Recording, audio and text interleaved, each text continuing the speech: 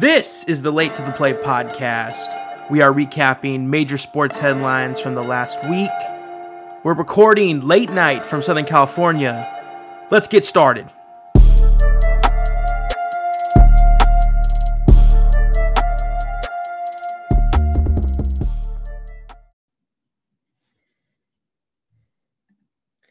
Welcome to the Late to the Play podcast. My name is Nathan Kuzbari, alongside Davis Ladd and Karthik, here for another week of major sports headlines. And this week we're here to discuss the March Madness weekend, wild weekend of March Madness, Sweet 16 preview. Then we're going to highlight all of the MLB offseason moves from last week, as well as all the major trades in the NFL. And then we'll go on a little side topic, talk about our top 5 ballparks right now in baseball. So I want to just kick this off with March Madness. Boys, what a wild weekend. I honestly could not believe some of the upsets that occurred. A lot of the sports betting lines were pretty crazy as well. And it was just an amazing weekend to see, teams like St. Peter's and Iowa State, taking on these major teams and upsetting them. So I just wanted to get your guys' thoughts on the weekend and what you thought were some of the biggest surprises and any takeaways from March Madness. Yeah, March Madness was really fun. Best weekend in sports, 4 days of straight basketball, starting at 9:15 and ending at 8 or 9 o'clock. It was super fun seeing the upsets. St. Peter's won 2 games as a 15 seed, making it to the Sweet 16. Obviously, you got the big seeds like Kansas that won, and also Baylor that lost to North Carolina. UCLA still there. There were some really good matchups all the way across, but now I think it gets to the important part of the college basketball season. Is I think the schedule really is nice because it goes from the Elite Eight, and then next weekend is the Final Four. So these Elite Eight matchups are all across the board really, really tough, including Texas Tech, Duke, Gonzaga, Arkansas, and you have a couple others, UCLA, North Carolina in there, and St. Peter's plays Purdue. So that's the left side, and the right side is stacked as well with a little bit of surprise in people's eyes. Iowa State winning 2 games and Miami beating Auburn in the round of 32, which is really surprising. But overall, really good basketball, great poster dunks, good blocks.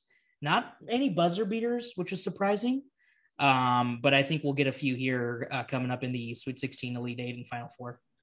I think the best thing about March Madness is the close games. Every game was within, 5 points, and it was coming down to a few possessions. So, to see that competitiveness in March Madness is just what gets the juices flowing. It's honestly pretty cool to see all that. And like I said, all the smaller schools like St. Peter's having those upsets.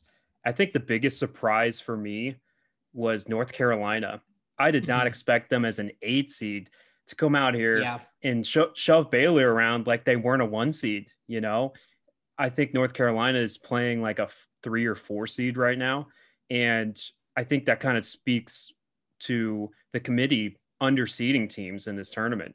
And it's happening every year.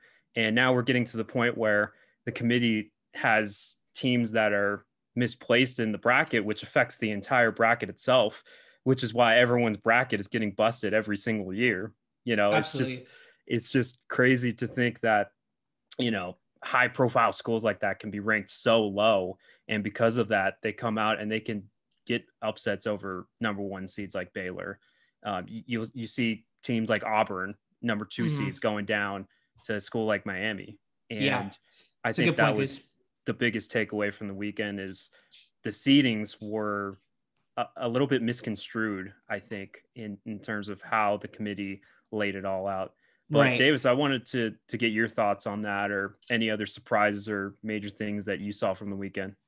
Yeah, sorry, I've been busy eating some Austin Farms peanut butter sandwich crackers, also known as the orange crackers you buy on the golf course, which are the greatest golfing snack that you can buy. And these are actually left over from our round when we played. I bought 2 of these, only ate 1. So anyway, what we're talking about, oh yeah, that's right, basketball. So Yeah, I think Nathan, mainly what I was going to touch on was just UNC. I mean, them being ranked as an 8th seed, I going into this, I had no knowledge of what was going to happen because I didn't watch any of the regular season. But I was just, you read the little blurb underneath the ESPN bracket, which is like what most people do, or you listen to the like 1.5 minute video from Joe Lunardi talking about the teams. And I think like the biggest thing that everyone was saying was like UNC at an 8 is like insane. Like this team is really good, and they whipped up Duke. And I mean, they ruined Coach K's final game no.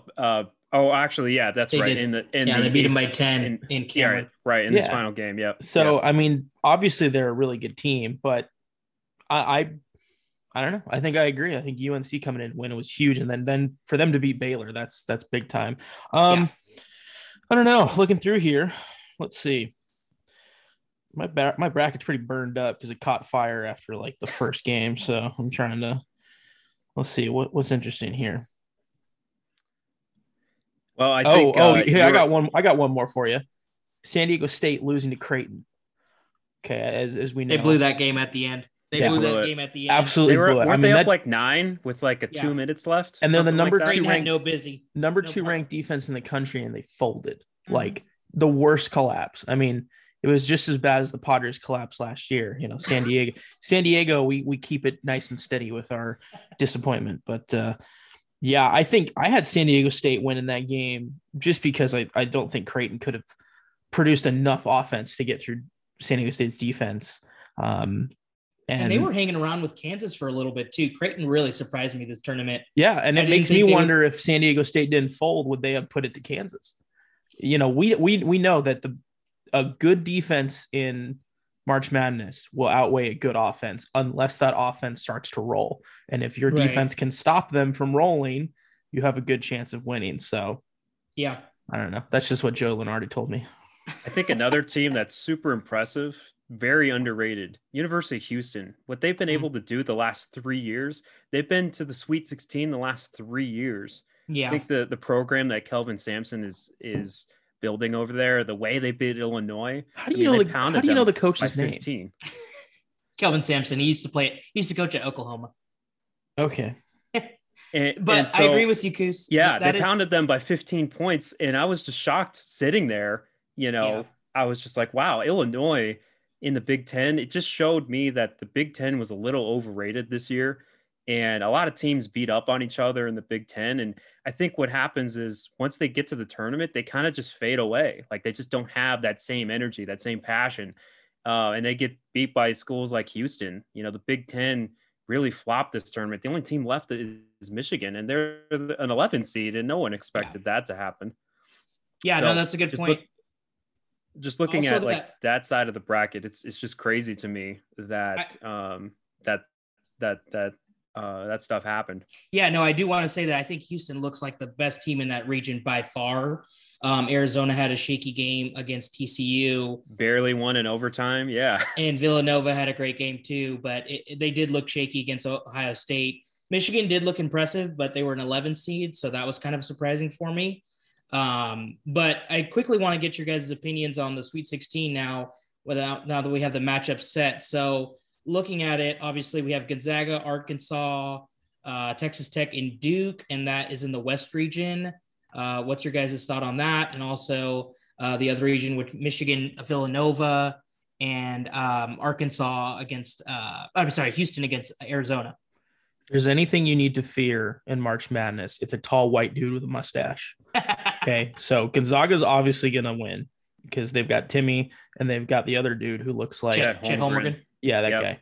Yeah, he looks like, he's a skinny, tall white dude. Just Eastern Washington Zags, man. They're just going up there. They recruit a little differently. But hey, it works. Good for you, Fromm. Yeah. Coos, what do you think? Gonzaga, I honestly see a Gonzaga Texas Tech matchup in the Elite Eight. I think Coach K's and the end of his career is coming. I don't think they have enough to win a national title. And, they did beat Michigan State by 9 points, but in that game, Michigan State kind of had control of it early on, and then they kind of just let it slip away. So I love Texas Tech. They haven't played the greatest, but they did put a pounding on Montana State, and they did beat a hot Notre Dame team. So Yeah. I just like the way Texas Tech is playing defensively, and I think it'll probably be enough against Duke. But who knows? I might be wrong. It'd be great to see a Gonzaga Duke matchup too. I'd love that. Yeah, they battled earlier in the year too, and that was really exciting with Duke winning that one. But yeah, no, I agree with you because Texas Tech is an interesting matchup for Duke. They play a lot of guards. They have a lot of depth, something that Duke has struggled with inconsistently. And I know that because I'm a Duke fan and I watch all their games, and it's been really frustrating. So it's a really tough matchup with Texas Tech. On the other side, I think Houston is a really dangerous team, like you were saying, and I don't think Arizona's played that well. They do have Benedict Mathurin and Koloko, who have looked really impressive. But Kerr's nephew came back, though. He's back. So yeah, but the only thing is I know he's still hurt, and Houston runs a lot of guards like Jamal Shedd and Fabian White Jr. They're going to be experienced and well battled. They must have had like 20 offensive rebounds against Illinois. That's going to be a huge factor because Arizona has their bigs, but if they can out rebound Arizona, they have a legitimate chance to win this game because they play great defense, and all they have to do is play great defense, take care of the ball. And I think that it's going to be a heck of a ball game against Arizona. Yeah. I am hoping that, cross my fingers, that Arizona does not lose because I have them as my national champion. So that's the only thing that I'm pulling for right now. But I think in that region, I have Arizona and Villanova moving on. I think Villanova, Michigan's run's going to come to an end. I think they got some really good matchups. Surprisingly, they beat Tennessee. That was pretty phenomenal to see. I think Villanova with well-coached Jay Wright team is going to be primed. The spread on that is 5. I think Villanova is a good spot there to take that one. I do want to get your guys' thoughts on UNC, UCLA, Purdue, St. Peter's, obviously the Cinderella story from New Jersey, Kansas, Providence, which should be a pretty good game. Providence, the only team from the Big East still in the tournament. And then the surprising Sweet 16 matchup of Ohio State, Miami. Iowa State. Iowa State and Miami. Iowa State, yeah. Let's start with the East region. So North Carolina, UCLA, the blue bloods of college basketball. I just love it, baby. It's going to be great. North Carolina has been playing so well. UCLA was in the Final Four last year. They have pretty much their entire starting lineup from last year. Very seasoned veterans. I love Johnny Juzang. I love some of the UCLA players. They're Jaquez is questionable right now, but they do expect him to play. And then North Carolina, I mean, they just run you up and down the court. They're one of those fast-paced offenses. They don't like to get in the half court. So it'll be interesting to see if UCLA can keep up with the tempo that North Carolina brings. And I think North Carolina is actually going to pull off the upset. I love North Carolina right now. I love the way they're playing. Not this matchup. Really? I think the experience of Jaquez, Juzang, Jules Bernard, they got Cody Whitebrack. I think this is a moment where Mick Cronin shows that he's a really, really experienced coach in the tournament. Let's not forget. You think they'll make adjustments throughout the game? Absolutely. I think Hubert Davis is really inexperienced at the spot. Remember, North Carolina was always led by Roy Williams, who has been there at several other opportunities in the tournament. Isn't it Hubert Davis's first year? Hubert Davis's first year. I think UCLA is going to slow it down. The important part in that game is the rebounding. If Armando Bacot makes his emphasis against Cody Riley, UNC will win the game. But I do think Johnny Juzang, who found it in the second half against St. Mary's, is going to have a good game, and I think UCLA will move on. Going on the other side, Kansas Providence, that's a really interesting game on Friday. I think Providence. Matty Lebs, if you're listening to this, we're previewing your Providence Friars. Friars. Prov. They have really surprised a lot of people. Obviously, I've watched a lot of Big East basketball. Providence is really, really good. They have Jared Bynum. They have complete wings that can fly out there. They play really good defense, and Ed Cooley can coach. Ed Cooley can really coach. But it'd be interesting if Ochai Agbaji for Kansas has another bad shooting game. I do think that Providence could sneak the upset in that one. Nice assessment there. I we have two other games. We have the Purdue St. Peter's. I honestly, I love what St. Peter's is doing. They've been playing beyond anyone's imagination and dreams. It's just been incredible. I saw this thing on one of their players actually signed an NIL deal with Buffalo Wild Wings because he had gotten so popular from St. Peter's run. Doug Eder. Doug Eder. It's just crazy to think that, love it. These small schools can blow up in a matter of a week, a few days. That's the greatest part. And, these players cash in on NIL deals and, everybody wins. It's just this great publicity for the school. I think I saw another stat that it brought in like $40 to $50 million of revenue. Oh, yeah. For St. Peter's. Yeah. Mm-hmm.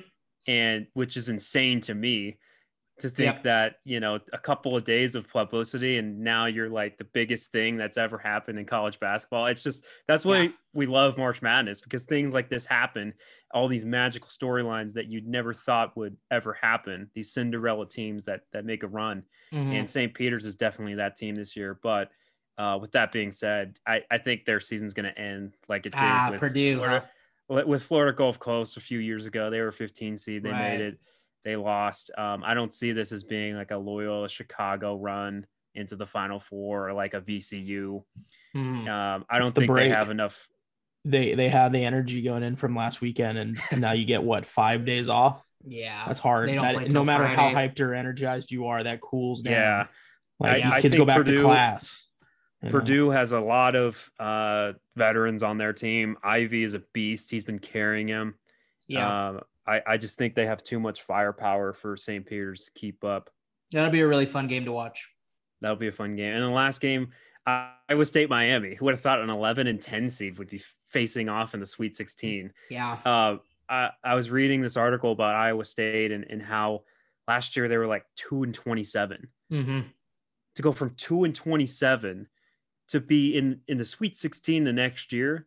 I mean, they didn't even have anything going last year, and to put in all that hard work in the offseason and to have that belief as a team to mentally get yourself out of something like that, I think that's the most remarkable thing. They have a lot to be proud of, get to the Sweet 16, face another team like Miami, who is making another magical run. And to think one of those double-digit seeds again this year is going to make the Elite Eight. Last year was UCLA and Oregon State. It's great. I think it's great for college basketball. The competitive balance has just been phenomenal the last couple of years. And I think this is just the icing on the cake, showing that any school can really go on a run.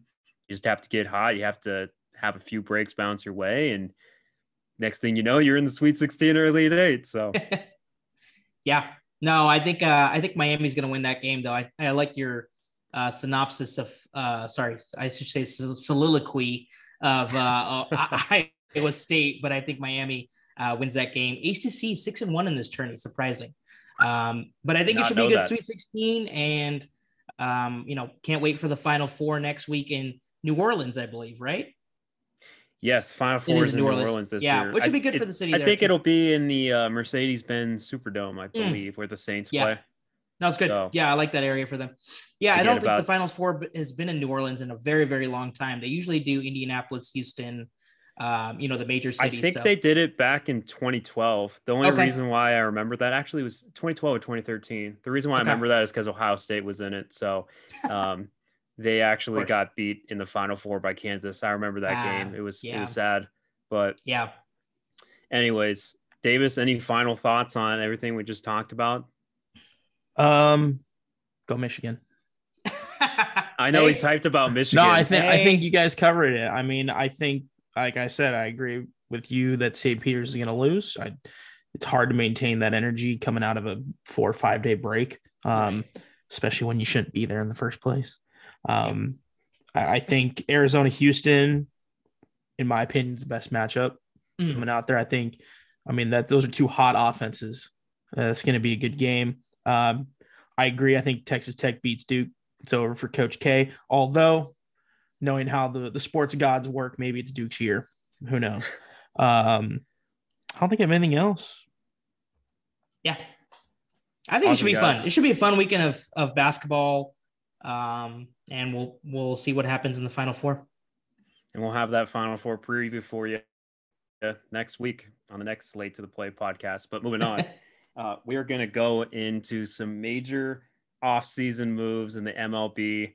Davis and I were actually just in spring training this past weekend to watch the Giants and Padres. And boy, are we hyped for the season to finally be here after the lockout. And to touch on the major moves, I'm just going to kind of go one by one. I think the biggest headline from this past week was Carlos Correa to the Minnesota Twins. Who would have thought that a guy like him who's trying to get a $300 million contract would be like, you know what?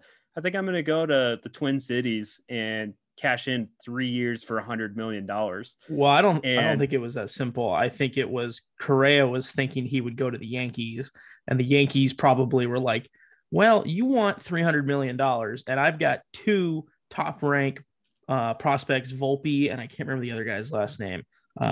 But like the Yankees are not the Yankees that we knew growing up or that our parents knew. Like they have decided that prospects are now worth developing. I mean, what used to be they got a prospect, he was instantly traded as soon as the prospect ranking came out because they just built and bought. That's what they did. So, I mean, like I think Correa wanted to go to the Yankees. And they were like, but because of all those trades, it didn't allow them. Well, I think those trades happened because the Yankees front office decided it's better for us to play and develop these prospects, Volpe and the other guy, and see what happens with these guys. It's a new image for the Yankees. Okay. They're going to develop these guys. They said, why would we pay Correa $300 million over, I don't know, 10, 12 years or whatever, when we've got two guys who are going to come up and we believe fill that spot and we'll get them for a hell of a lot cheaper. So they made the trades for Kiner Falefa and Josh Donaldson and did all that knowing they were not going to get Correa. And then outside of that, where's Correa going to go? I mean, he wasn't going to go to the Tigers. That was a team that was rumored at him because Baez signed there. He took that deal when they gave it to him. Was he going to go back to the Houston Astros? Possibly, but I don't think the Astros wanted to pay him that much. So they probably offered a 1-year deal just to get him through it. No, I think there was rumor that they offered him 150 over 4. Oh, they did. And he declined it. Why the hell would he not take that? He said he wanted more money than that.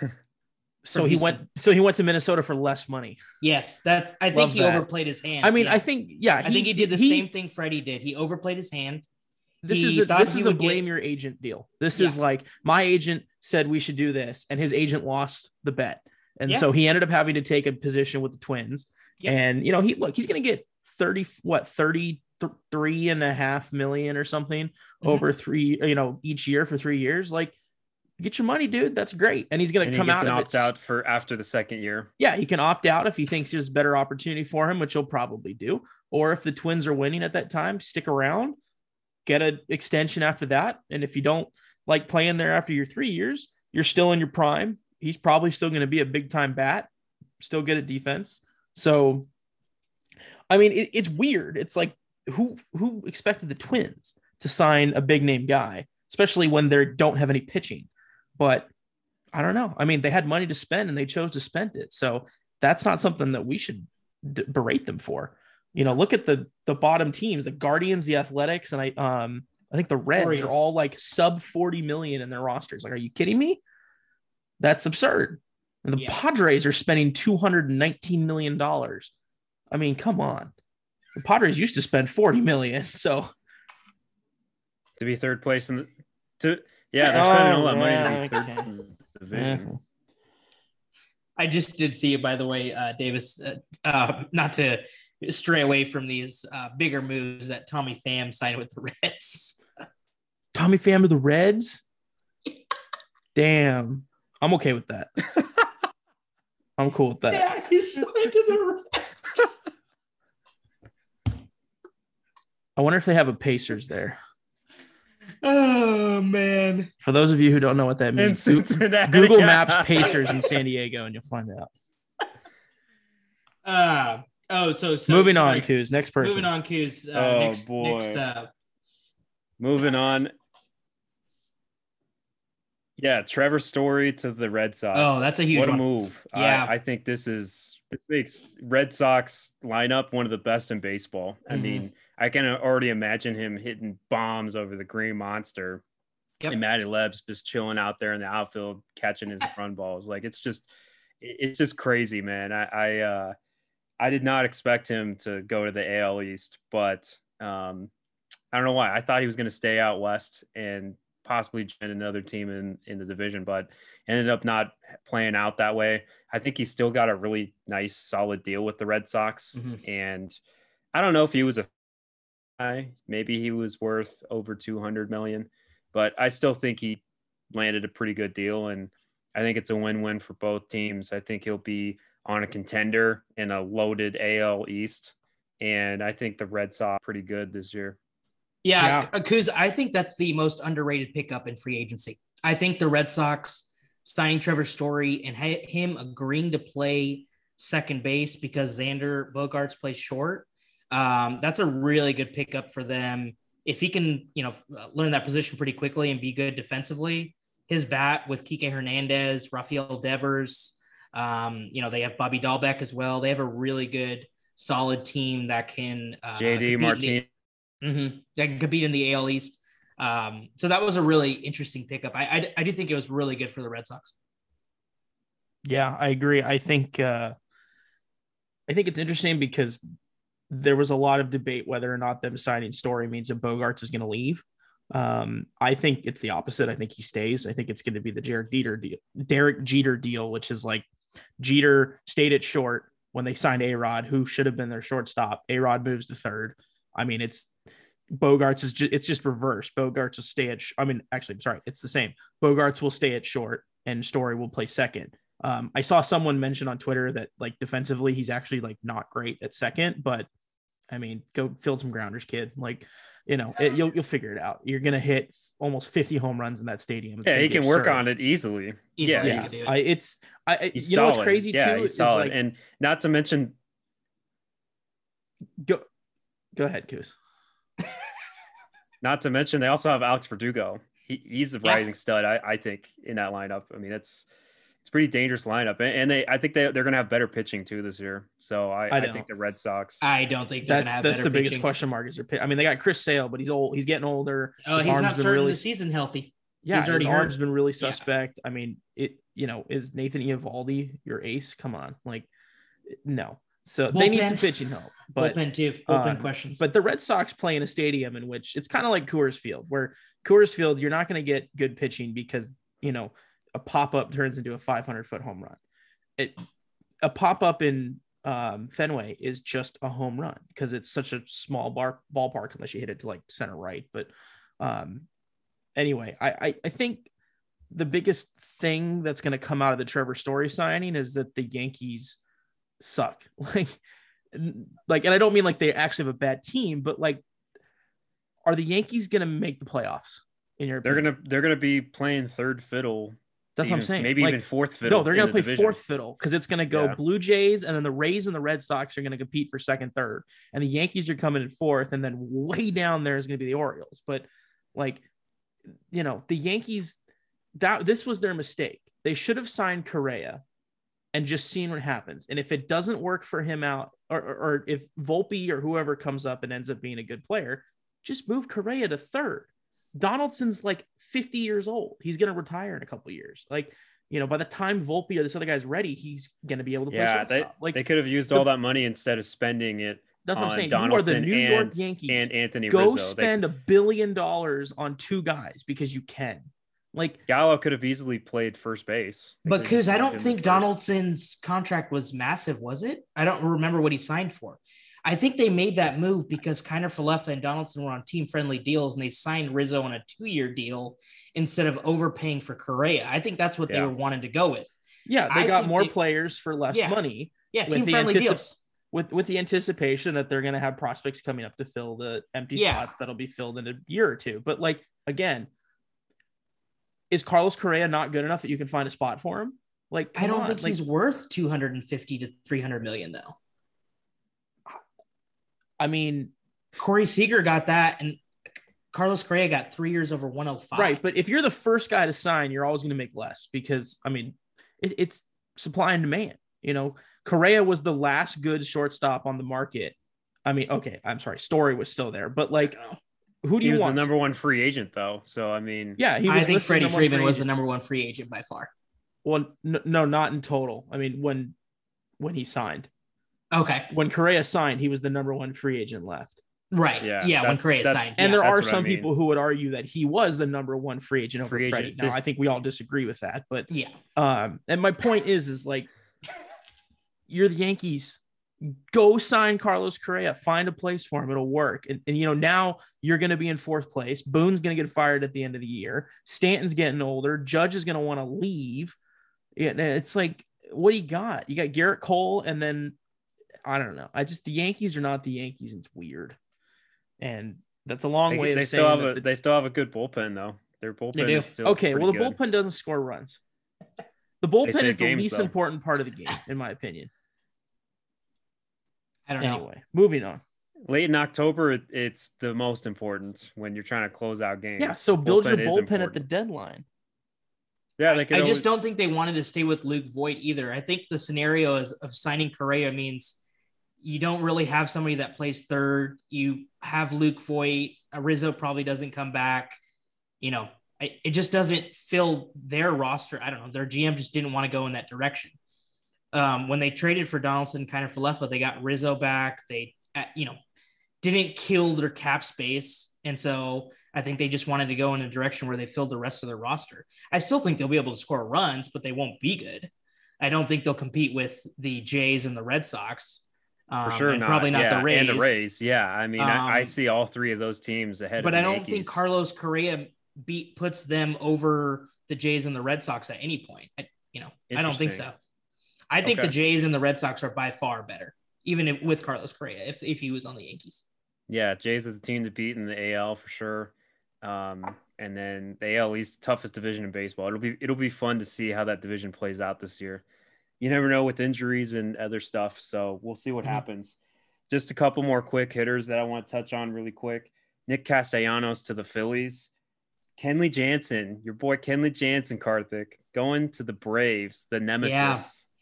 I thought that was very interesting. And then Luke Voit to the Pods. That was a very interesting trade as well. I think he'll be a good fit as a DH, but the most important thing is, can he stay healthy? If he stays healthy, he'll be able to get plenty of production for the Padres in that 4 or 5 spot. So I think it's a good move for the Padres. And, it gives them that added depth that they need in the absence of Fernando Tatis, because they need a power bat. They don't have a lot of power bats in that lineup. And I think Luke Voit makes sense there. I mean, we needed it even without Tatis being down. I mean, we still need an outfielder, which is the problem. I mean, it's and right now there's no more outfielders in free agency. Well, Conforto is still out there, but right. I mean, but is he the last one, the last man standing? He's the best of the current outfielders, but we're not going to sign him because that would push us over the luxury tax. And I don't know. It's just, it's a sore subject. So most of your guys' money is tied up with Manny, Hosmer, and I'm trying to think of Myers, Darvish. Oh, Myers has a big deal, huh? Yeah, he's getting Darvish something this year. Darvish is a lot of money. Snell's a lot of money. Wow. Yeah. Snell. I forgot Snell. We've got $219 million on the payroll. It's kind of spread out. The only guys who aren't making anything is Cronenworth, Grisham, and the bullpen. They're still on their rookie because they're still deals. or they're on Yeah, I could see the Padres making some moves at the deadline if they are kind of middle of the road to get a little bit younger. Yeah, I mean, I think Luke Voit made sense because once the Yankees did all the trades they had no spot for Luke Voit. So we needed a power bat. We gave up a prospect that, has a lot of upside but has a really low floor, and it is what it is. I like it. He seems to be like he's going to fit in well. He's got a power bat, led the league in home runs in the shortened season, so that's cool. Yeah, he can mash. I do want to say though, Nathan, you mentioned Kenley Jansen to the Dodgers.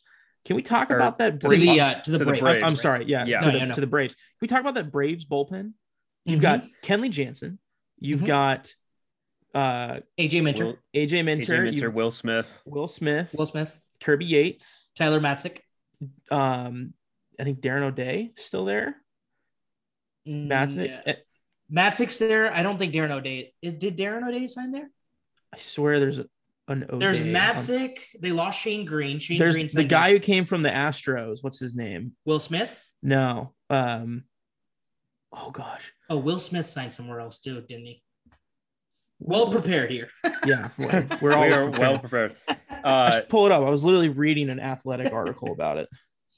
Oh, they got Colin McHugh. That's who it is. Colin McHugh. Yes. I'm just saying, like, and then they already had some solid bullpen pieces. Like, oh yeah, if you're a bullpen guy, that's the place to freaking be. Luke Jackson's another guy. He's solid too. Yeah.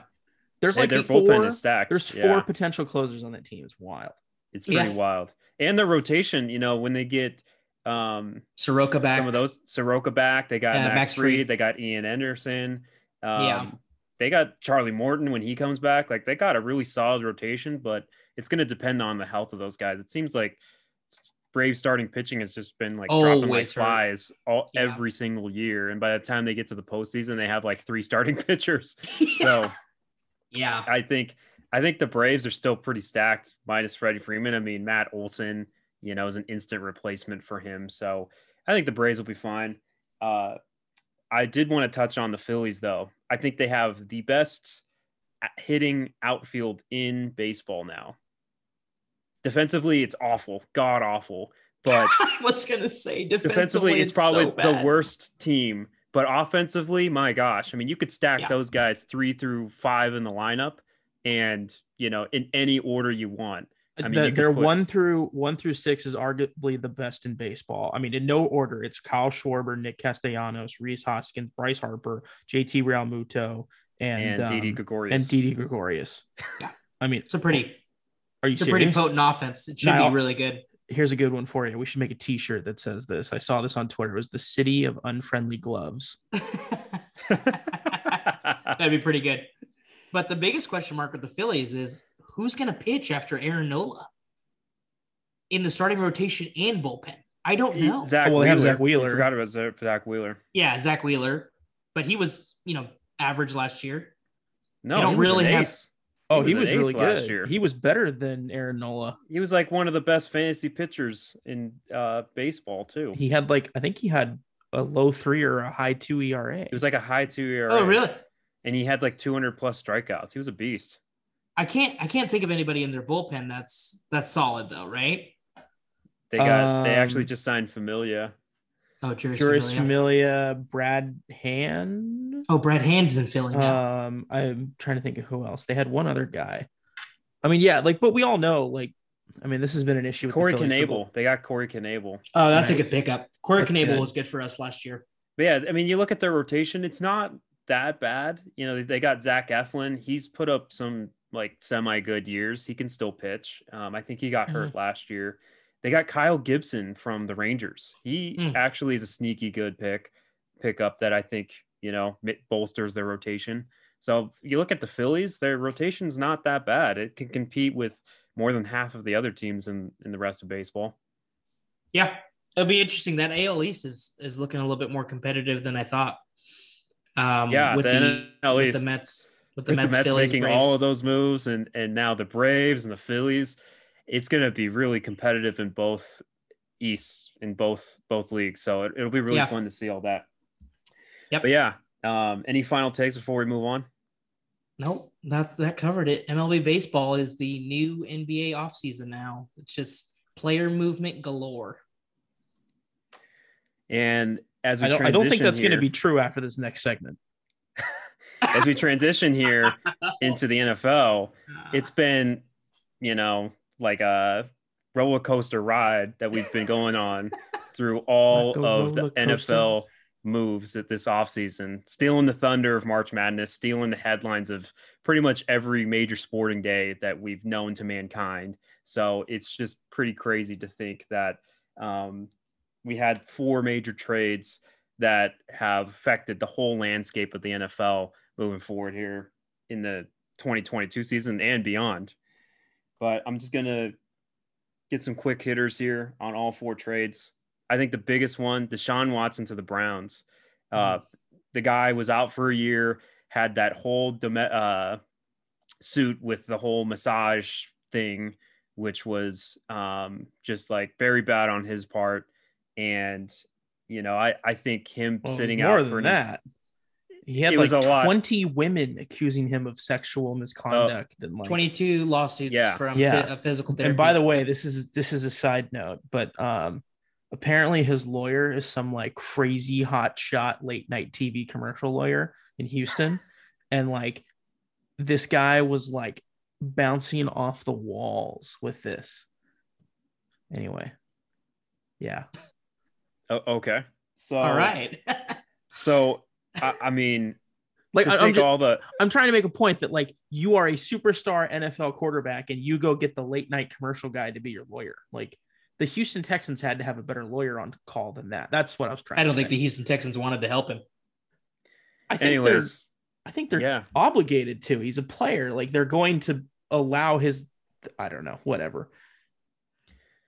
But moving to the transaction though, I mean, the Browns, they gave up a lot. They basically mortgaged their immediate future to get Watson, signed him to like a 5-year, $230 million deal with a bunch of guaranteed money. I'm going to just go over the picks really quick. So the Browns gave up 2022 first round draft pick, 2023 first round pick, 2023 third round pick, their 2024 first round pick, and then a 2024 fourth round pick. So basically 3 number ones, a third, and a fourth. They got Case Keenum in return, but that's just like a mediocre QB. Little bag of chips, throw in. Yeah, a little bag of chips on the side. But I just want to get your thoughts on the trade itself, who won the deal, and what you see moving forward for both teams. Yeah, interesting trade on the behalf of the Browns, giving up 5 picks, knowing that the NFL could possibly suspend him. So there's a little bit of uncertainty with Deshaun Watson, but man, if he can play, it's a home run. You get rid of Baker Mayfield. The quarterback situation was really inconsistent in Cleveland for a number of years. Baker had one good year and then fell off after that. I'm really surprised that they didn't just trade him to the Texans. Why not just include Baker Mayfield? Yeah. And maybe get more picks.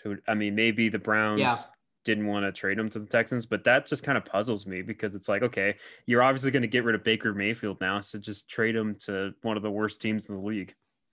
Yeah, no, I think Baker was playing his hand of asking the Browns to move him to a contender. He didn't want to go to the Texans. He did not want to go. I see. Okay, so they basically fulfilled his wishes. Okay. Right. So there's the couple teams that were out there. Baker actually initially expressed his interest to go to the Colts. He thought it was the best situation for him to win. He didn't get that request. The Colts were never on his radar. So he ended up still staying in Cleveland, and they're still trying to find a trade partner for him. I don't see any fits for Baker Mayfield, to be honest. Yeah. I mean, there's no other contenders that really need quarterbacks now. It seems like all the contenders are set. So, maybe it goes down to Seattle team. Yeah, it goes to a team like Seattle or Texans, like I mentioned. But there's just not a lot of QB openings. Maybe the Jets, if they don't like Zach Wilson. I really don't know. It's just a lot of unknowns of teams that he could go to. But I think it's a win for the Browns. Yes, they give up 5 high-value picks, but I mean, I think they have their quarterback for the next 5+ years, and they don't have to worry about that position. Obviously, like you said, it hinges on the fact that he could get suspended this year, but I think it was a risk that the Browns are willing to take because they don't want mediocre quarterback play.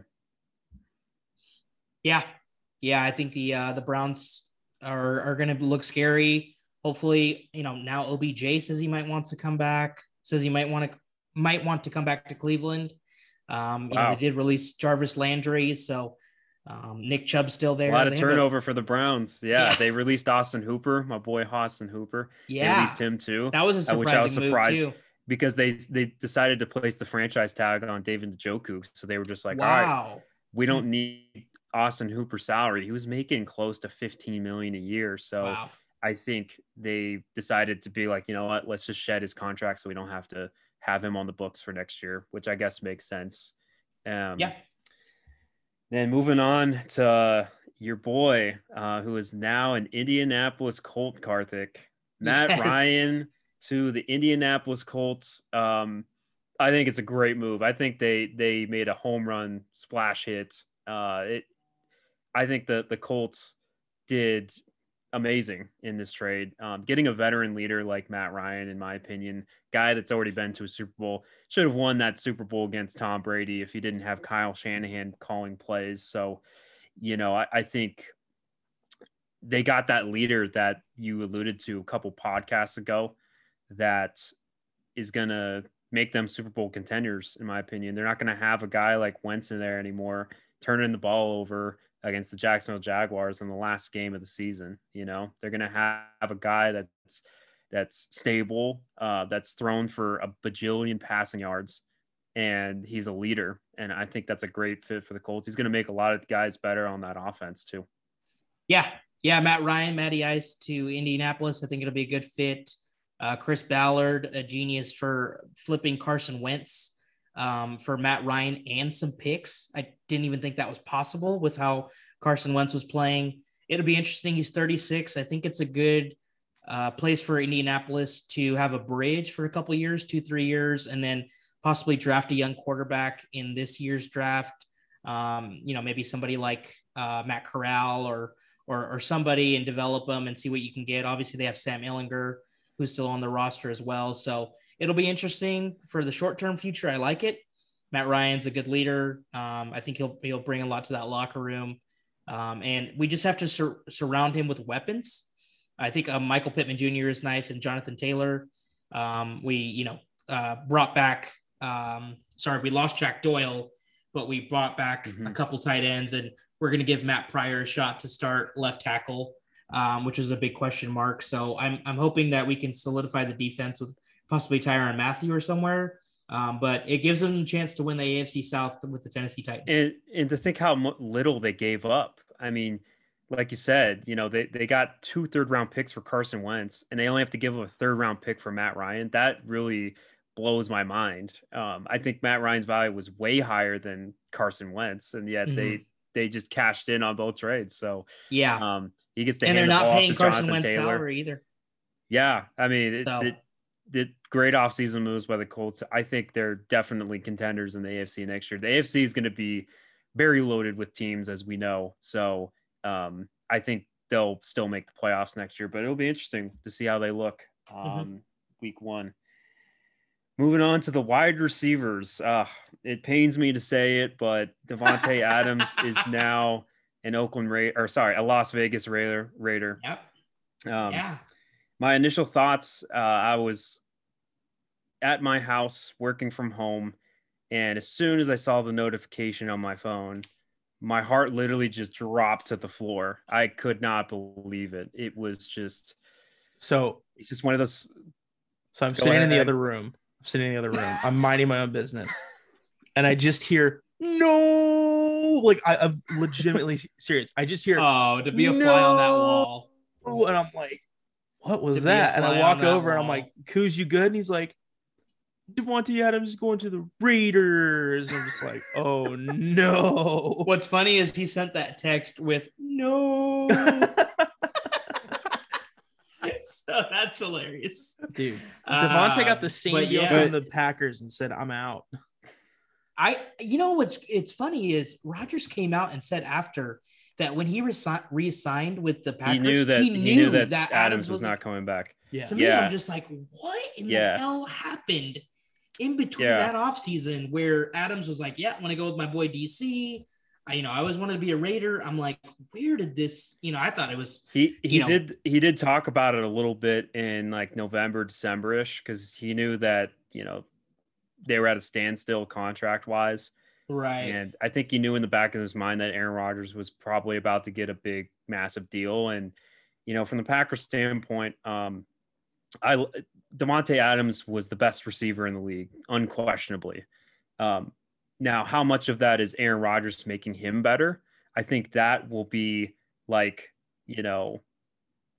interesting to see with the Raiders because Aaron Rodgers, places the ball right in your hands almost every time. You got a guy like Derek Carr.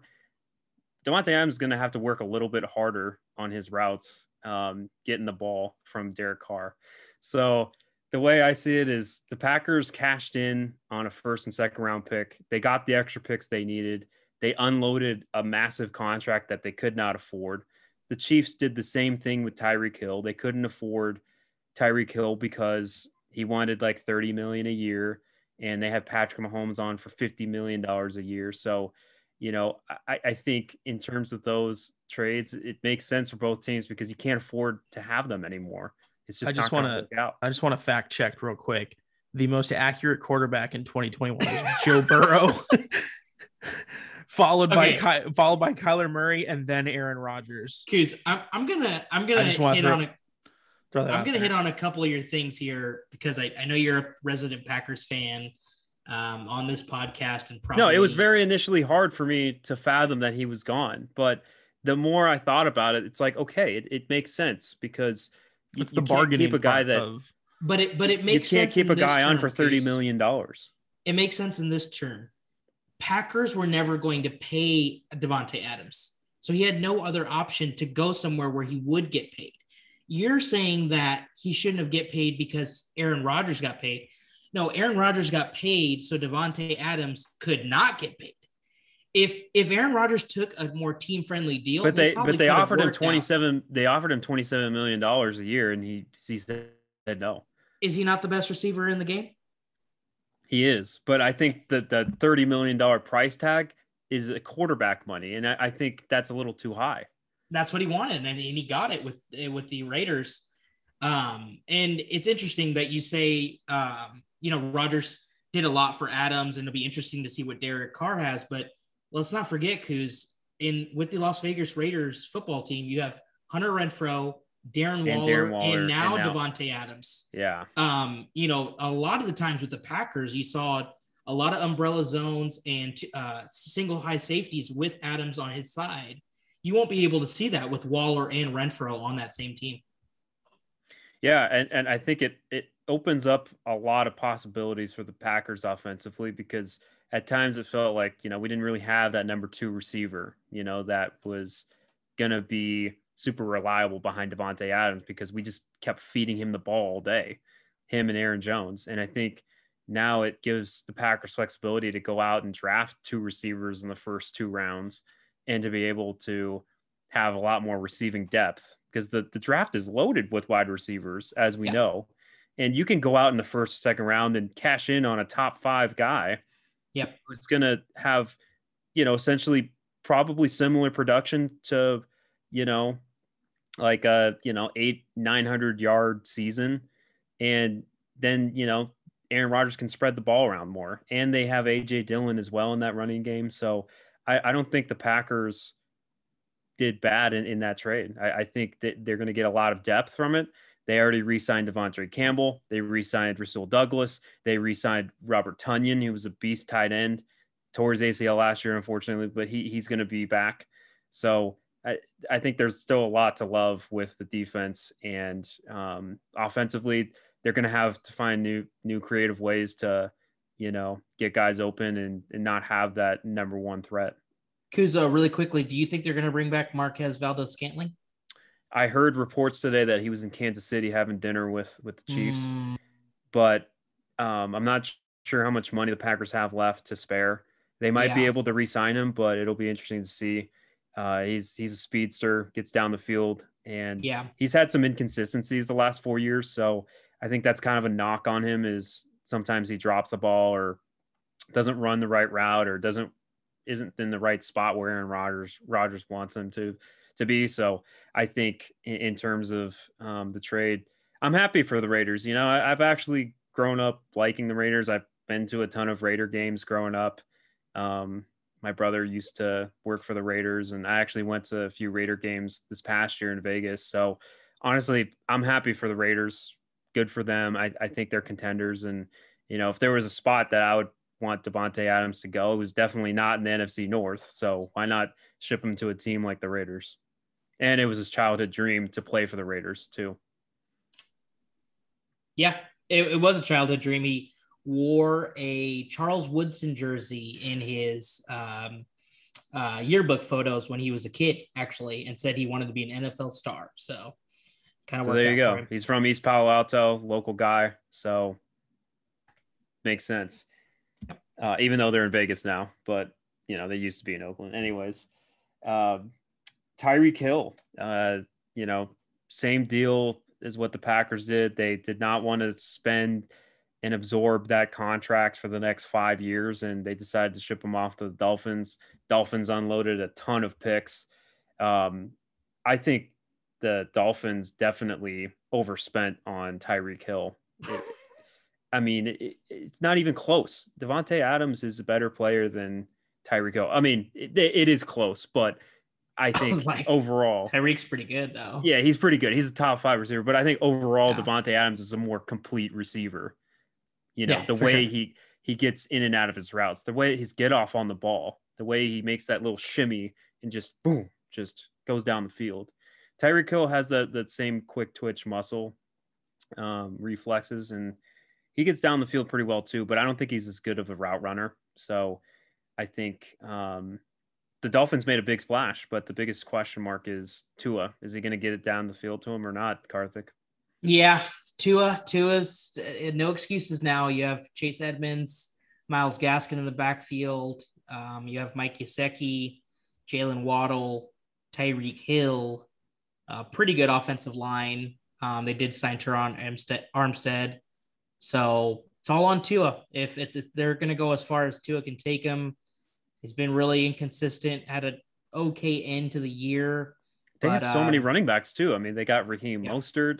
Yeah. They still got I'm blanking on the other guy, Myles Gaskin. Like they are loaded offensively. I love Jalen Waddle, the rookie season that he had.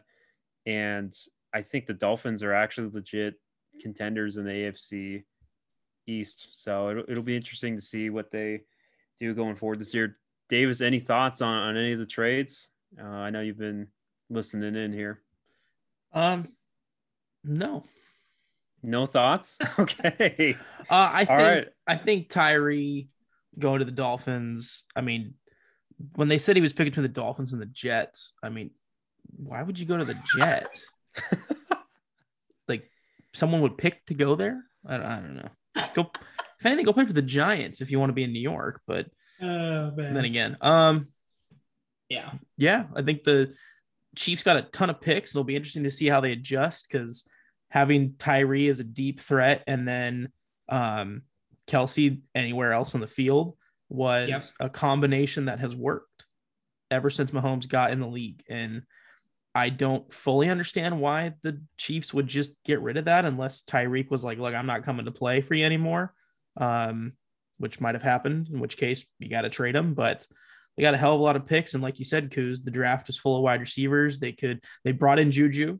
So I don't think Juju's a number one. He was his best when he was second fiddle to AJ Brown. Antonio Brown. Wow.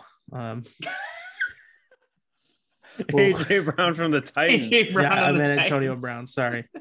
AJ Brown, drafted by the Padres of all teams. Let's go. He's our left fielder. There we go. It has been solved. I'm gonna tweet AJ, both AJ Preller and AJ Brown. Those are some good points, Davis. Those are some really good points. They were not really good points. I'm just repeating what you're saying, Kuz. Anyways, just to kind of recap that trade. Patriots still winning the East.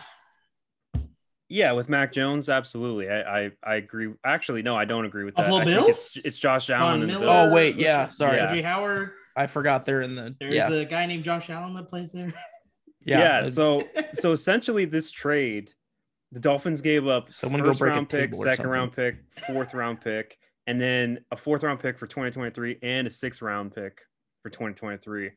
And I was reading this article about how it was basically a flip for Trey Lance because they traded down in the draft and got all those picks from the Niners when the Niners traded up to get Trey Lance last year as the number 3 pick.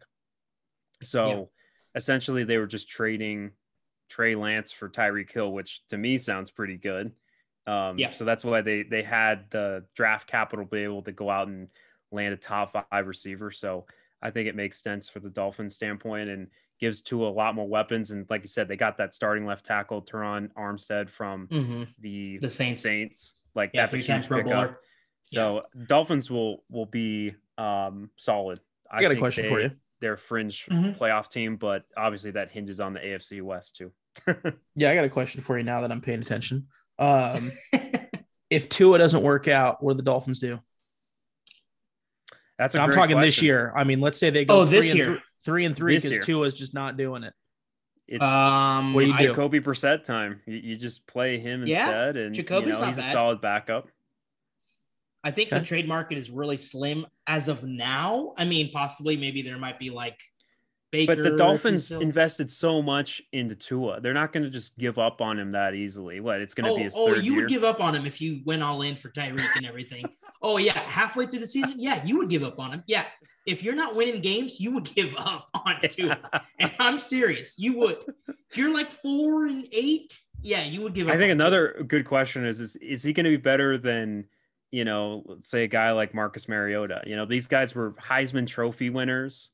They were expected to do big things in the NFL.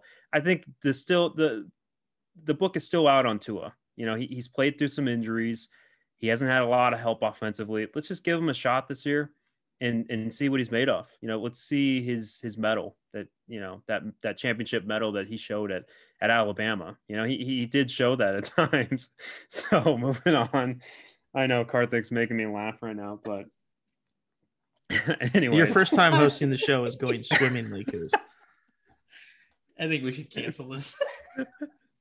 Moving on. So late to the cancel. Those are all the latest NFL headlines. Obviously, hold on, I got one more NFL thing for you. You got one more other thing? All right, let's hear it. Yeah, so I saw that Colin Kaepernick has been working out with a ton of Seahawks. Mm-hmm. Tyler Lockett included. Yeah, and I'm curious, do you think that the Seahawks are finally the team that's going to break the seal on Colin Kaepernick and bring him in?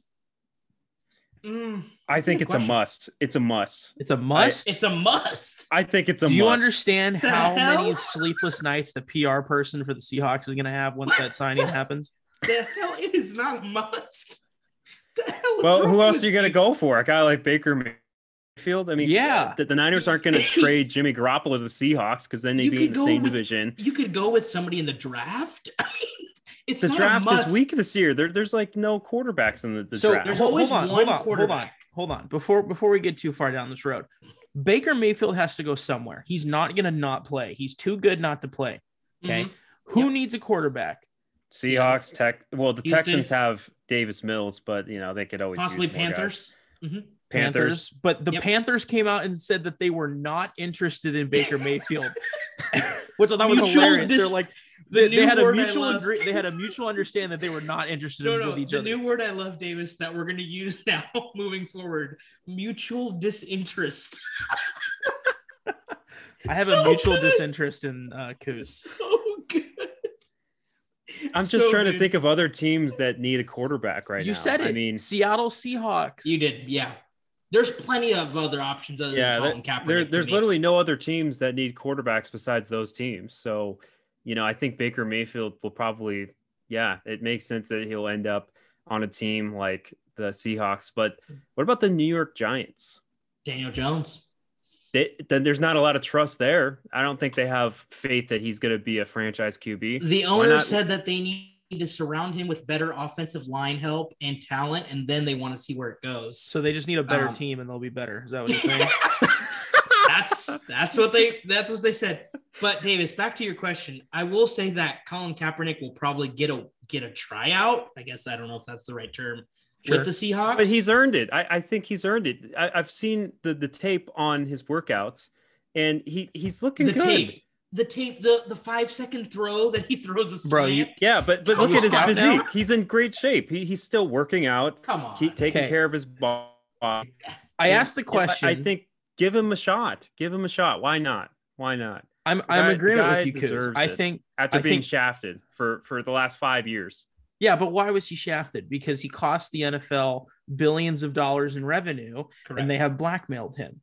Okay. And for some reason, it's not happening. Now, if you want to put your tinfoil hat on, I think it's because the NFL got all the owners together and said, look, whoever signs this guy, we're going to take you down because look what he did. I mean, this happens. Well, that's colluding though. That's colluding on. Yeah. Cause they've never done that before. Oh, it's they do shit like that all the time until they get caught. That's just how it works. But anyway, I brought it up. He's worth the PR nightmare. He's not. That's the problem. His talent is not. He deserves to be on an NFL roster. If he can still play to the level that he did when he took the 49ers to the Super Bowl, he deserves to be on an NFL team, probably even a starting quarterback if he's at that level. The problem is because of what happened, which he did, which again, we don't try to get political here, but he made his choice and that's what he did. And because of that, he is now dealing with the outfall of that, which he was the one guy who kind of forefronted it. And he's the one that took all the blame. And because of it, he's now not playing on an NFL team. And I asked a question because I felt like, the Seahawks to me and Pete Carroll, they seem like the type of team that would say, you know what, fuck it. Bring him in, let him start. Drew Lock is not our quarterback. Okay. Seattle's a progressive city and they seem like they're a team that need to bring in some fans. I'm spitballing, but I just felt like if there was ever an opportunity, this was the one, especially since now he's working out with all these Seahawk guys. It's like, okay, there's clearly a connection here. But I agree. I think Baker Mayfield makes more sense because he's got to go somewhere. And the Panthers are mutually disinterested. Can you imagine being a professional football player who's making tens of 50 million, whatever millions of dollars, and an NFL franchise says, look here, kid, we don't like you and you don't like us. So let's just tweet it out and let's get this over with. Meanwhile, they're throwing freaking, what's his name out there? Sam Darnold. Sam Darnold, yeah. Yeah. Mutual disinterest in winning the Super Bowl between the Panthers and Jesus Christ. All right. One more side note that I did want to bring up. I forgot to mention this in the baseball segment, but $3.26 billion spent on 130 free agents this offseason. That's insane to me. Just an interesting statistic that I saw tonight. Can you adjust that for inflation to the 1950s dollars, please? It's a 36% increase from the last offseason in baseball. So there's a lot of money being thrown around in baseball right now. And I think it's good, especially after this lockout, to think that we're at this point. I mean, who would have thought? We thought baseball wasn't coming back till like June, that there was a chance that was going to happen. So at the risk of getting attacked here for some Padres reason. You remember when Manny Machado signed for $300 million and everyone thought the Padres were crazy? How good does that signing look now? Manny would get way more than $300 if he was a free agent in this market. No, his younger age. I disagree with that. At his younger age, maybe not now. When he signed, he signed with the Padres 3 years ago. So let's move that free agency window up to now. And let's say he's 27 or 28, 29, whatever he signed with us. Yeah. Or 27, I think. I'm just saying, in today's market, $300 million for Manny Machado looks pretty damn good. When so did the Hosmer deal, and and look with that. Look where we're at with that one. Well, I still think the Machado deal. I still think they overspent on him. I mean, yes, he's a solid bat, but is he really worth the $300 million? He's going to be like, what, 31, 32 at this point? I just don't see it, honestly. I think Machado, that's just because you're a Giants fan. His best days are behind him, in my opinion. Anyway, I didn't want to talk about Machado. No, it's because there's been a natural progression in decline. Right. Go look at his stats and tell me that he's not worth $300 million. And don't forget, he's a top 5 defensive third baseman. Yeah, his younger days for sure. But I think now, keep going. I was just trying to say that, the deals that were happening 3-4 years ago that everyone was like, what the hell is going on? This is crazy. Now look pretty damn good because that money is still going up. Anyway. He's going to have to carry the Padres this season for half the season. So we'll see what happens there. Anyways, moving on. We're coming up on our last segment here on Late to the Play tonight. And we're just going to throw a fun topic out there that we bounce around here and there. So we're going to go over our top 5 baseball parks in baseball right now. Can I ask what is the criteria that we are judging this on? The criteria is baseball parks that you've seen in person. And you can also talk about parks that, you want to visit one day. No. That's eligibility.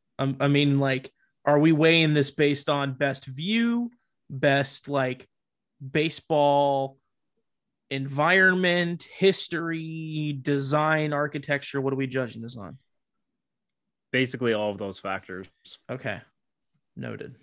You can judge everything about any stadium you want, but what you think are the top 5 overall baseball parks based on fan experience, history, all of that. Got it. Okay, cool. Thank you. Cool. Karthik, I'll start you off here. What do you think of the top 5 baseball parks right now in baseball? Go 5 to 1. 5 to 1. Go 5 to 1. Yeah. I'm not going to really speak about any ballparks I haven't been, so I'm going to totally ignore your question and just talk about the ballparks that I have been. The ballparks that I have been and I want to go. Number 5, I would actually go with Petco Park. I think the San Diego Padres actually have a really good ballpark, good craft brew, located in downtown, great food. And it's a good place to enjoy a weekend series, I believe. Number 4, I will actually go with Citi Field. If anybody's been to Citi Field, shout out the sausage. Really good food there. Actually very underrated setup. It's in Flushing, Queens. You can just take the bridge, walk over. Obviously, these are the ballparks that I've been to. Number 3, I will go with Coors Field. Coors Field, interesting setup, great concept. Have a rooftop bar that you can get in really cheap if you want to get into the game. So it's pretty fun that way. It located near downtown, so if you want to go do something after or before, it's a good setup that way. Number 2, this is kind of be a little bit surprising to you guys, but I think one of the best ballparks, if you want to enjoy some quality Milwaukee baseball, Ooh. see a guy roll through the slide. I'm talking about, I think it's still called Miller Park, because that is a really good time. Good place to just enjoy a game. A lot of fans that know what their team is about. They got the retractable roof. Yeah. Retractable roof. Yeah. It's a fun atmosphere. I'll also add, since I've been there, best tailgating experience in baseball. I did not know that. That place, if you want some greasy meat, go to a freaking Brewers game. Are you kidding me? They're out there flipping sausages, having a great time. Wisconsin just does it all. It's the same thing with the Packers tailgate. Yeah, you want cheese with that? You get the cheese curds in the parking lot. Oh, they're just put some cheese on your cheese curds. And my number one, and the bratwurst is just amazing. Brats, that's what it is, not sauce. My number 1 ballpark. It used to be called Safeco Field. It's actually now called T-Mobile Park. Out of nowhere, I think the variety of food it brings. Do you need glasses or something? These are the ballparks I've been to. T-Mobile Park. It has you can get grasshoppers there. It's just very different. I like that about baseball. Actually, cheap beer, so it's a good time. But that is my personal 5 of the ballparks I've been to. Not the ballparks, whatever. Wow. Well, it can be parks you've been to or parks that you want to see. I mean, it's just the top 5 overall, in your opinion. So all I've learned from this is that you need to go to some more baseball parks. I have not been to a lot. Wow. All right, Davis, let's hear your list. All right, so I have a little bit of extra breakdown to this, so I'm going to take a few extra minutes here. But at number 5, Dodger Stadium. I can't believe I said it, but I'm going to tell you this. And Kuz, I've mentioned this to you before, Karthik. I don't know if I've mentioned this. I'm very romantic about baseball. Oh, yeah. I love the old time. I love the Ken Burns documentary. I love the romanticism of baseball. Mm-hmm. Is there a better baseball park on a Friday night summer game? Yep. Okay. It's broadcast on national TV. It's like Dodgers Giants, Dodgers Cardinals. Right. Okay. It's Friday night. The celebrities are out. You've got freaking Jack Nicklaus sitting in the front row. Mm-hmm. Magic. Magic's there. I mean, is there a better scene in baseball? I hate the Dodgers, but man, I wish that I could have gone like 5-10 years ago to a game on a Friday night and put my little radio headset on and listen to Vin Scully call that game. There is something so romantic about that Like, you think about it, Chavez Ravine was built in the 50s. There's a whole backstory there that's like not great that we won't talk about, but like it's nestled near Hollywood. It's the 50s, the 60s, the 70s, the growing of baseball. Jesus Christ, I sound like a Dodgers fan. That's right. Yeah, this is bad. I don't like this. I'm thinking like Fernando Mania. The problem is that the Dodgers have been such a good team for so long that's like when you are romantic about baseball and you watch a lot of old baseball type stuff, you see a lot of Dodger games and a lot of anyway. So number 5, I got Dodger Stadium. Plus, it's a beautiful. I mean, it's not beautiful, but it's like a really cool like what nostalgia do they call it? feel. Yeah, there's a term for that type of architecture. I can't remember what it is, but anyway, it's like you got the tiered colored seats to represent the beach and the ocean. It's pretty cool. Anyway, so that's number 5. Number 4, I've got Wrigley Field. Okay. If there was one ballpark in America that you were to take someone from another country and say, hey, you got to go to one baseball game, where are you taking them? It's a Saturday, Cubs game, in my opinion. That's like where you're taking them. You got the Ivy in the outfield. The Cubs are one of those historic teams. You could argue that Fenway's up there, but I think that in terms of a viewing experience and having a fun time at a game, Wrigley, Chicago Cubs, like that's a fun one. So those two I kind of threw in there because they kind of had some nostalgia, had some history to them. And now let's get to the real conversation here, which is the nicest ballparks, best view, everything else. So number 3, I have PNC, home of the Pirates. Arguably the best view in baseball is PNC. You got downtown Pittsburgh, you got the Clemente Bridge. The product on the field isn't great, but you know what? When you got a good view and you've got some good food, you can work with it. So PNC comes in at number 3. Number 2, I have Oracle Park, formerly AT&T, formerly Pac Bell. Okay. It is a beautiful stadium. I've been there with Nathan, I will admit, as he's dancing around the Zoom here. It's a beautiful ballpark. I love the style, the brick. Again, San Francisco, another city that's got a lot of history to it. It fits really well. I think it's great. I mean, I personally, when I was there, the atmosphere just felt kind of normal. I wasn't blown away by it. But I think, if you're sitting, we sat up in the 300 level, and man, there's nothing cooler than looking out and the whole bay is out there and you're watching the ships go by. You can see the bridges. Gets to night, lights everywhere. The Coke bottle in the mid, those are pretty cool. Yeah, the Coke bottle in the mid out there, like that's like that retro kind of style. I've yet to go. I would. You gotta go. You gotta go for a game this year. Go with Kuz, and he'll talk to you all day about the Giants stuff. But beautiful park. I had a great time. I'll bring my earplugs. There. Yeah, for sure. If you could talk about like a park there is no park that is more perfectly placed in MLB than that one. It's great. And number 1, I'm biased, but I have the backing of USA Today, who constantly votes at number 1. It's Petco. I mean, I'm biased, but man, first off, Petco Park has a beautiful view. I mean, it's like PNC, but everything's closer. Beautiful view. The stadium itself is like always pristine. The food is amazing. If you've never been there, you got to go purely for the food. The food options are incredible. Obviously, San Diego is kind of known as the craft brew capital of America. A lot of the craft brews are there in the stadium, and I don't know. It's my favorite. It's been voted number 1 for a number of years, based on all the criteria that Nathan proposed. Not a lot of history there, not a lot of winning there, unfortunately, but hey, it's still a good time and it's a beautiful stadium. And I would argue there's few places better to watch a sunset than Petco Park while the game's going on. So that's my 5. All righty. Good explanation there, Davis. I love all the parks that you just mentioned. I think much better than mine. Really good. That list was much better than mine. Yeah. So I'll go down my list and I'm a much better baseball fan than you are. So going to my list in his seat. You better watch out here. Oh yeah. Get settled in, folks. I'm ready. Number 5, I got the St. Louis Cardinals, Busch Stadium. Ooh.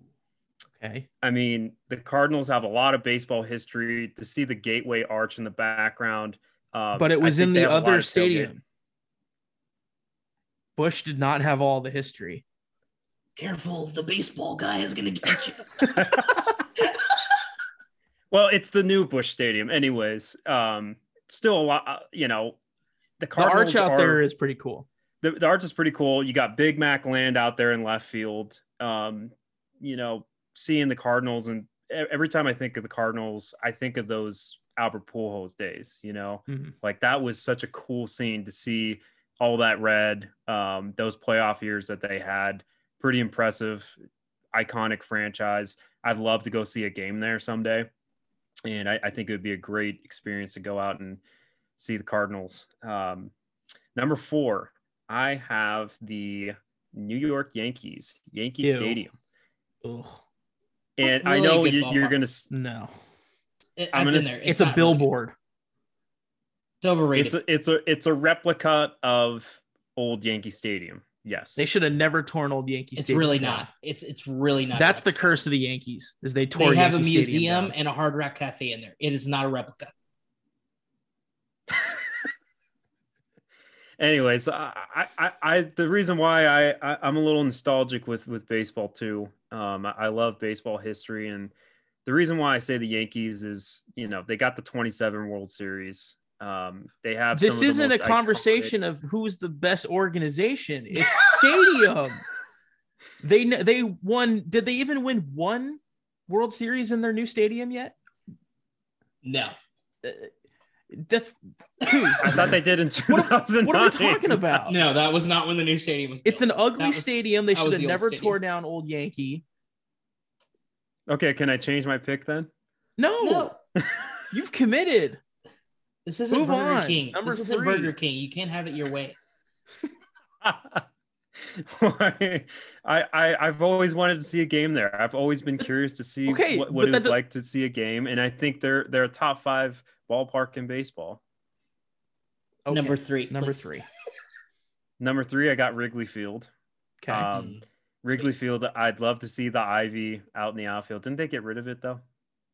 It just dies every year because of the keeps weather. dying. Yeah, they renovated a ton of the surrounding areas there and the ballpark itself. They got the giant scoreboards now. It looks a lot nicer than it used to.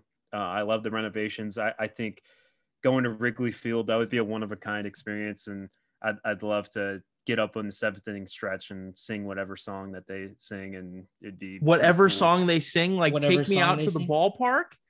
I'm a baseball guy. I'm a baseball fan, and I don't even know what the song is. I thought they sang some other song besides the 7th inning stretch. They bring usually guests. Oh, I'm not even gonna get into Okay, hold on, Kuz. Who is the famous broadcaster for the Cubs who sang that song all the time and started the tradition?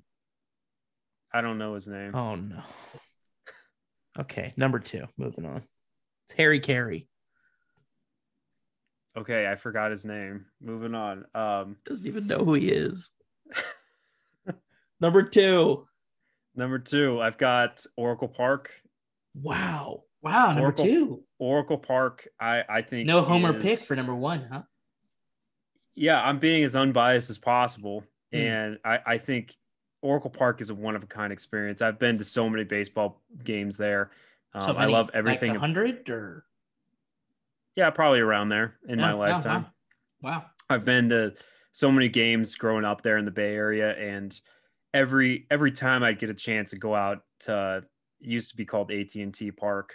That's how I usually remember it. But every time I got to go out to Oracle Park, I would just have a blast, an absolute blast. Even if we lost that game, it was awesome being there, seeing all the guys, all the history with the Giants, McCovey Cove, Triples Alley, the Coke bottle, the mitt.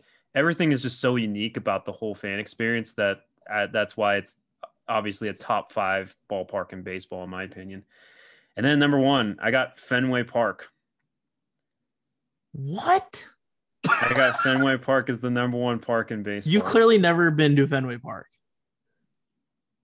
Yeah, but I've seen it on TED. It looks cool. On TED. Oh my This God. podcast has it all. We have officially gone off the rails. But Fenway anyways. Park is your number 1 stadium in baseball. Yes, it is. I could see some people having it, but yeah, it's interesting. I'm more offended Fenway- that he put Yankee Stadium above Petco. Yeah, Yankee Stadium is not that great. But yeah, the reason why I say Fenway, yes, I haven't been there, but I've always wanted to go there and see a baseball game. And, you got the pesky pole out in left field. You got the green monster. just the passion and energy of Red Sox fans. I mean, every time you see a nationally broadcasted game, you know, people are going nuts. They're throwing beer in there. They're doing whatever, you know. It's like I've seen a lot of things on like social media and just like what a great place it is to go and watch the Red Sox, one of the most iconic franchises again, in my opinion. And I'm more nostalgic about baseball. And for me, it doesn't matter how old the park is. You know, I think the history behind it carries a lot of weight for me in evaluating what I think are the best ballparks in baseball. So that's what I have as the best ballpark is Fenway Park, and love to go see a game there. Sweet. Ask Matty Lebs. He'll be down to show you Fenway Park. Yeah, I'd love to. Matty Lebs, if you're listening in, I'd love to get the whole Fenway Park experience. Oh boy, I hope Matty Lebs has not gone this far in this podcast. Well, if you've made it this far to the podcast, congratulations. We went off topic at times, but I think this podcast overall has a lot of good content. So all the viewers out there, we thank you again for coming on and listening to our weekly show. We really appreciate the viewership, and as they say in baseball, take me out to the ball game. So take me out to the late to the play. Good night, everybody. Oh my God.